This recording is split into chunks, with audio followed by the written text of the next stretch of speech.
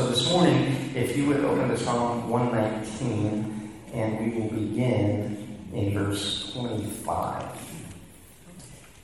My soul clings to the dust. Give me life according to your word.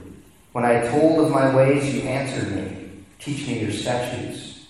Make me understand the way of your precepts, and I will meditate on your wondrous works. My soul melts away for sorrow. Strengthen me according to your word. Put false ways far from me, and graciously teach me your law. I have chosen the way of faithfulness. I set your rules before me. I cling to your testimonies, O Lord. Let me not be put to shame. I will run in the way of your commandments when you enlarge my heart. Teach me, O Lord, the way of your statutes, and I will keep it to the end. Give me understanding that I may keep your law and observe it with my whole heart. Lead me in the path of your commandments, for I delight in it. Incline my heart to your testimonies and not to selfish gain. Turn my eyes from looking at worthless things and give me life in your ways. Confirm to your servant your promise, that you may be feared. Turn away the reproach that I dread, for your rules are good. Behold, I long for your precepts. In your righteousness, give me life. This is the word of God this morning. Thanks be to God. Thanks be to God indeed.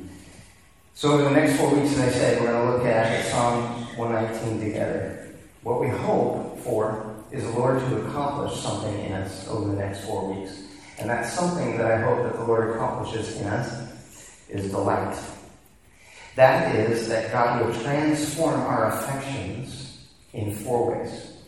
This week, our aim is that our affections will be oriented toward a delight in God as the giver of the law, which brings about our fellowship and our flourishing with God. In week 2, we ask that God would turn our affections toward the blessings God has for us in the law. That is, that we would find delight in God's blessings as they are expressed in His law. In the 3rd week, we hope that our aim would be to ask God to turn our affections toward delight in the disciplines of the law. That we would delight in what the law teaches us to do and teaches us to be. And finally, that God would grant us delight in the law itself. That we would be those that find our delight in all that God has spoken to us in the law. That we would be those that find our satisfaction in the law of God. In other words, we ask that God would cause us to be lovers of the Word of God and all that He has to say concerning His perfect rule of righteousness. So lots of background to get us going here. As we sang in that song, this is my story, this is my song.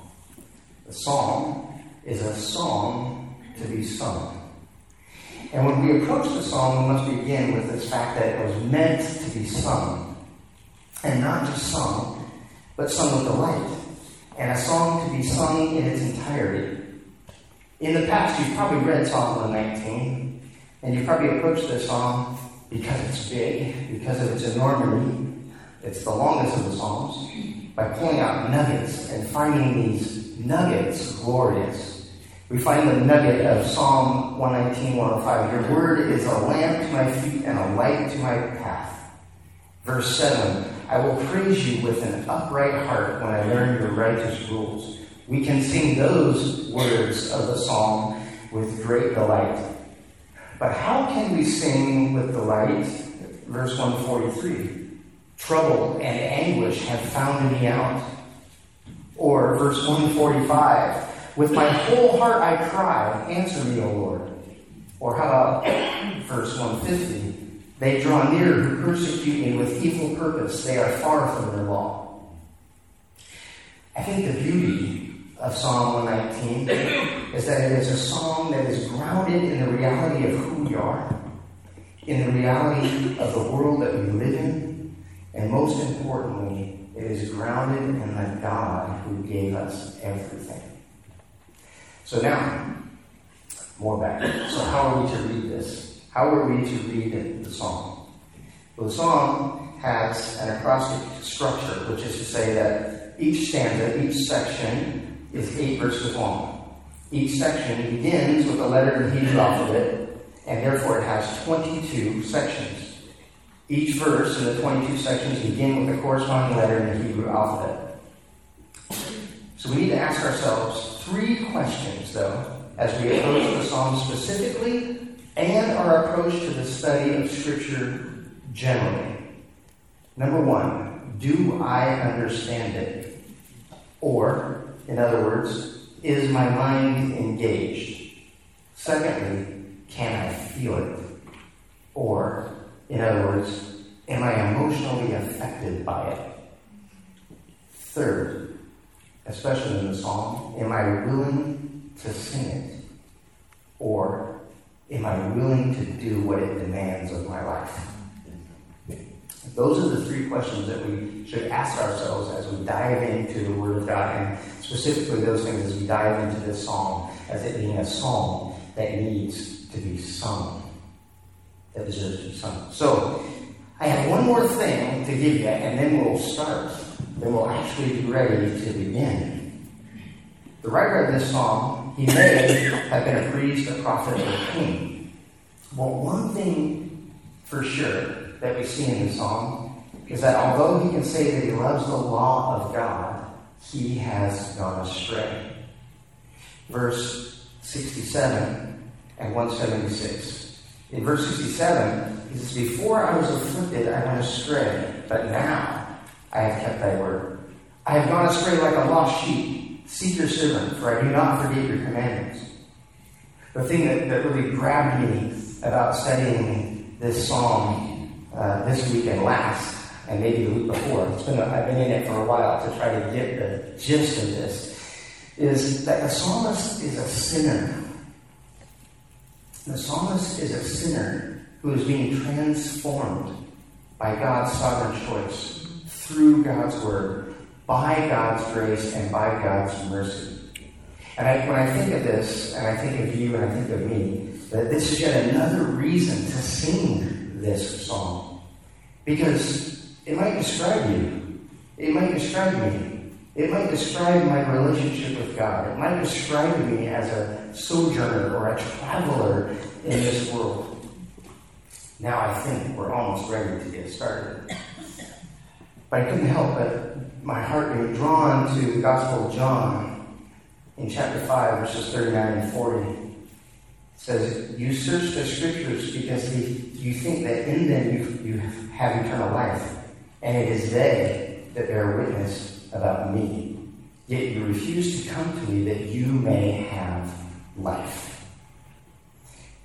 That as we approach this psalm, as we approach the Scripture, as I was taught in school at Oklahoma. They taught all of these ideas about the authority of Scripture and the inerrancy of it and all of those things. And I had a professor there say, "Well, how do you know? How can you tell somebody that this is true? That the Word of God is true?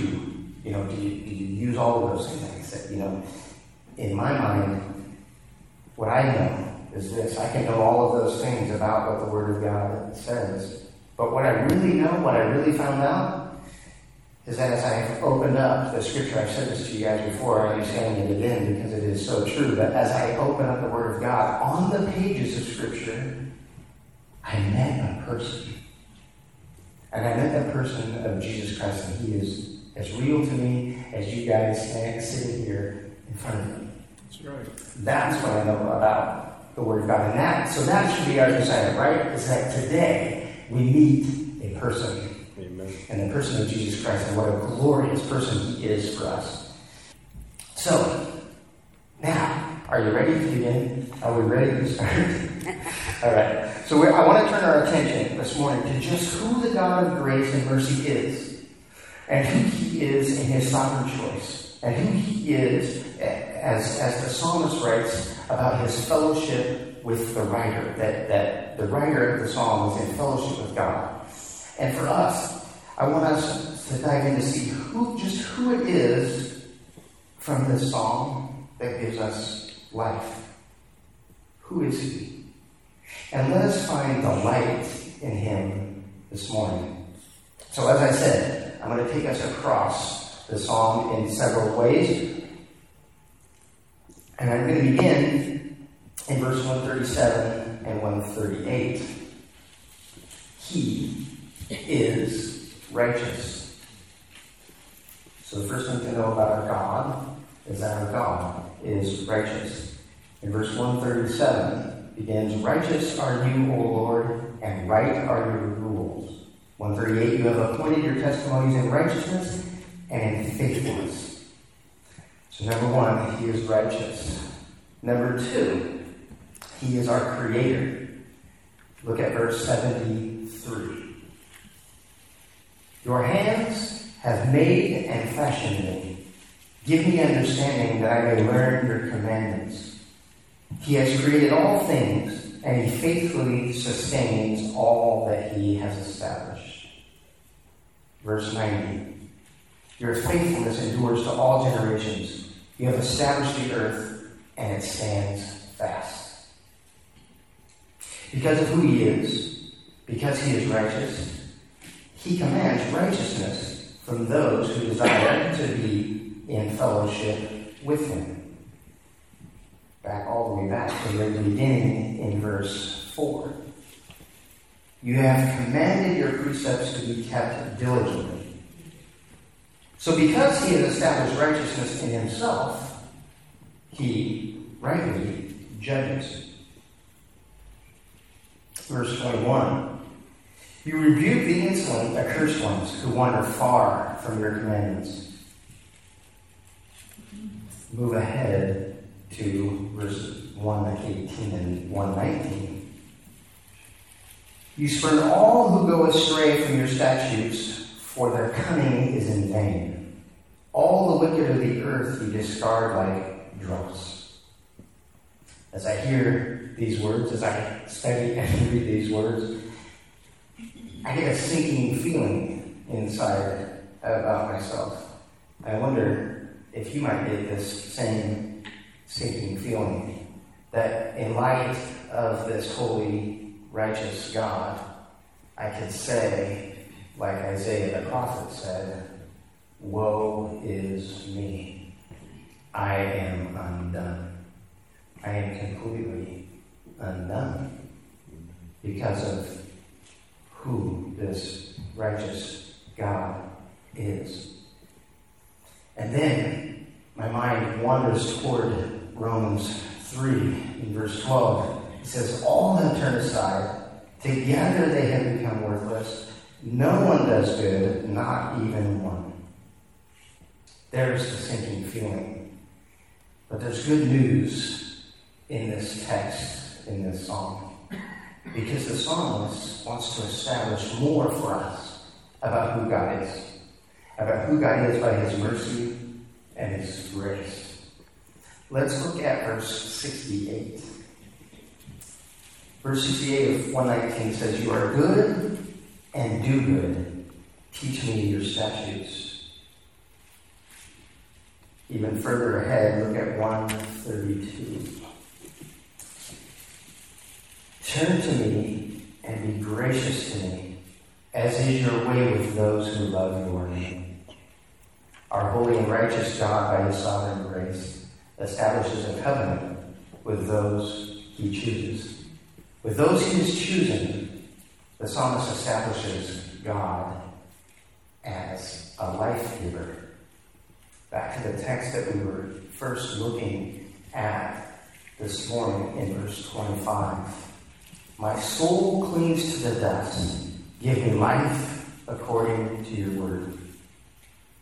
Verse 40, at the end of the text that we looked at this morning, again talks about God as a life giver. "Behold, I long for your precepts. In your righteousness, give me life." The psalmist is crying out to God, saying, "I know where my life comes from, and my life comes from you. Give me this life." As he looks at what I think that Paul was getting at in Romans 3, is that here I am, no one does good, and that includes me, and I'm not good, and everything I do steps towards death. Everything I think leads me down the road of death. I need life. And God, you are the giver of life. Verse 40, he says, "Behold, I long for your precepts, and your righteousness give me life." It is God who leads the psalmist in the way of the Lord. So we've seen so far that God is righteous, that God is the creator, that God is the giver of life, that God is the leader, that God is the one who leads us in his way. If we look at verse 35, it says, "Lead me in the path of your commandments, for I delight in it." And how does God lead us? Well, the psalmist tells us how God leads us. He tells us that God leads us through a change in us. His leading is through the changing of the heart. He leads the psalmist by changing the psalmist's heart. He leads us by changing our hearts. All whom God has established a fellowship with is those that God has transformed their hearts, our hearts. We look at verse 32. He says, "I will run in the way of your commandments when you enlarge my heart." When you enlarge my heart. I think what that sense that I get from the idea of having your heart enlarged is having God enlarged in our hearts. Is God bigger in my heart? God makes himself bigger to my heart, and he enlarges my heart toward him. It is God who leads us in that way. Verse 36 says, "Incline my heart to your testimonies and not to selfish gain." Not only does God enlarge our heart and change its inclinations, but it is God who turns our attention toward him and toward his law.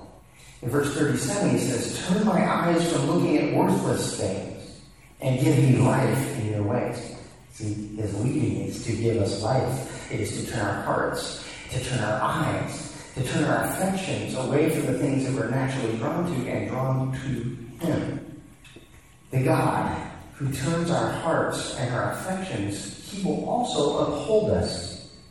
The psalmist declares that the God who has turned his heart, the God who has turned our hearts, the God who has turned our eyes and our affections toward him will also uphold us. In verse 116, he says, "Uphold me according to your promise that I may live, and let me not be put to shame in my hope." In verse 117, he says, "Hold me up that I may be safe, and have regard for your statutes continually." The psalmist declares that the God who is righteous, creating, eye-opening, heart-enlarging, is the one who possesses salvation, the one who promises it to those upon whom he has turned toward him. And he is unchanging in his love for those whom he is granting fellowship with. In verse 41, it says, "Let your steadfast love come to me, O Lord, your salvation according to your promise." In verse 64, "The earth, O Lord, is full of your steadfast love. Teach me your statutes." Verse 76, "Let your steadfast love comfort me according to your promise to your servant."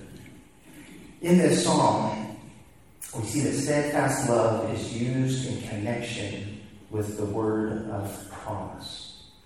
There's a word of promise from God that is connected to his steadfast love for us, his unchanging love. And God has pledged, according to the psalmist, to do us good. God has pledged to do us good because he is good. These are words of rescue. These are rescue words. They are words of covenant, relationship between God and us. And he's given us these words of rescue, these words of grace. How often do we think of the law as the law coming at us? The law being for us, the word of God being for us, that a rescue words. And since these words of rescue, they speak first of God's love and His covenant words of grace towards us. They're two-way words. They're not one-way words. We often hear the word of God and think they're one way, that they come at us. But they're two-way words. When we hear words of the law, we often shrink back and say, all of this is coming at me. These words of God actually, though, are drawing us near, the psalmist would say. In verse 151, he says, "But you are near, O Lord, and all your commandments are true." God not only commands, but He testifies, promises, judges, and instructs. God has commanded of us that which seems almost impossible. Doesn't it seem almost impossible when God commands, as we said in the beginning, that they be kept diligently? He commands that all of His testimonies, His precepts, His laws, His rules, they be kept diligently. It seems impossible. The psalmist declares that which God commands us to do as He teaches us. God is the one who teaches us how to do what it is that He's called us to do. In verse 7, He says, "I will praise you with an upright heart when I learn your righteous rules." Verse 26, "When I told of my ways, you answered me. Teach me your statutes." Verse 29, "Put false ways far from me, and graciously teach me your law." Verse 33, "Teach me, O Lord, the way of your statutes, and I will keep it to the end." Verse 66, "Teach me good judgment and knowledge, for I believe in your commandments." The psalmist declares that the judgments of God are covenant words of grace. The covenant-making, covenant-keeping God is ruling the world in favor of His covenant people. That's what we need to know about the law of God, is that the law of God is God being the judge. He's right. He is the right judge. He is the right teacher. Right? But these things are coming in favor of those that God has drawn into covenant relationship with Him. These rules, these laws, these precepts, is that God declares, this is who I am, and these are who my people are. And these are for you. These are for my covenant people. So I ask a few questions of us this morning. Is God turning and enlarging your heart this morning? Are you longing for God to draw near to you and to teach you how to live in fellowship with Him? In Romans 8, verses 3 and 4, God declares that God has drawn, is what He has done, where He has been, to draw us near to Him in the person of Jesus Christ. By Jesus' sacrificial death, and God having raised Him from the dead, has made a new and living way. For God has done what the law, in Romans 8 says, verse 3, "For God has done what the law, weakened by the flesh, could not do, by sending His own Son in the likeness of sinful flesh, and for sin He condemned sin in the flesh, in order that the righteous requirement of the law might be fulfilled in us, who walk not according to the flesh, but according to the Spirit." So my second question for you today and for us is, what must you do, what must we do to enter into covenant fellowship with God? Romans 10, 8 through 10 tells us this. But what does it say? The word is near you, in your mouth and in your heart. That is the word of faith that we proclaim. Because if you confess with your mouth that Jesus is Lord and believe in your heart that God raised Him from the dead, you will be saved. For with the heart one believes and is justified, and with the mouth one confesses and is saved. Additional questions for us and for our hearts this morning is, will you? Can all of us? Will all of us sing a song of praise to the giver of the law, as He is the lover of our souls? Will we seek His word because they testify of Him who gives us life? Will we do that? Will we be those? I want to end this morning in John chapter 20, verse 31. But these are written so that you may believe that Jesus is the Christ, the Son of God, and that by believing you may have life in his name. These are all written that we might believe. That we might believe that God is who he tells us he is. That God is the righteous one. That if you feel really bad about the fact that you just don't live up to that righteousness, this psalm is full of good news about that. That God is good and he's given us covenant words of grace and relationship. That he, who is the judge, teaches us how to judge rightly and like him. That his judgments are for us. That these words of law are instruction. They're instruction for us because of his relationship toward us. They're not instructions to keep us down. They're instructions to draw us near to him, to bring us into relationship with him. I ask this morning, can we fall in love with the God of the Bible over and over again? That when we open up the Word of God each time, this would be my prayer. This is my hope for my prayer. Sometimes I read it and all I get is just words, right? Sometimes maybe when you read it all, you get his words on a page. But here's the thing. Maybe this should be our prayer as we open up the Word of God. God, as I read your Word, would you turn my heart toward you again? Would you take my eyes away from worthless things and draw them to you? Would you help me to understand that all that you have given to me in the Word is for me? That I would not just love the Word for the sake of the Word, but I would love the one who gave it to me. That you would draw my heart to love you.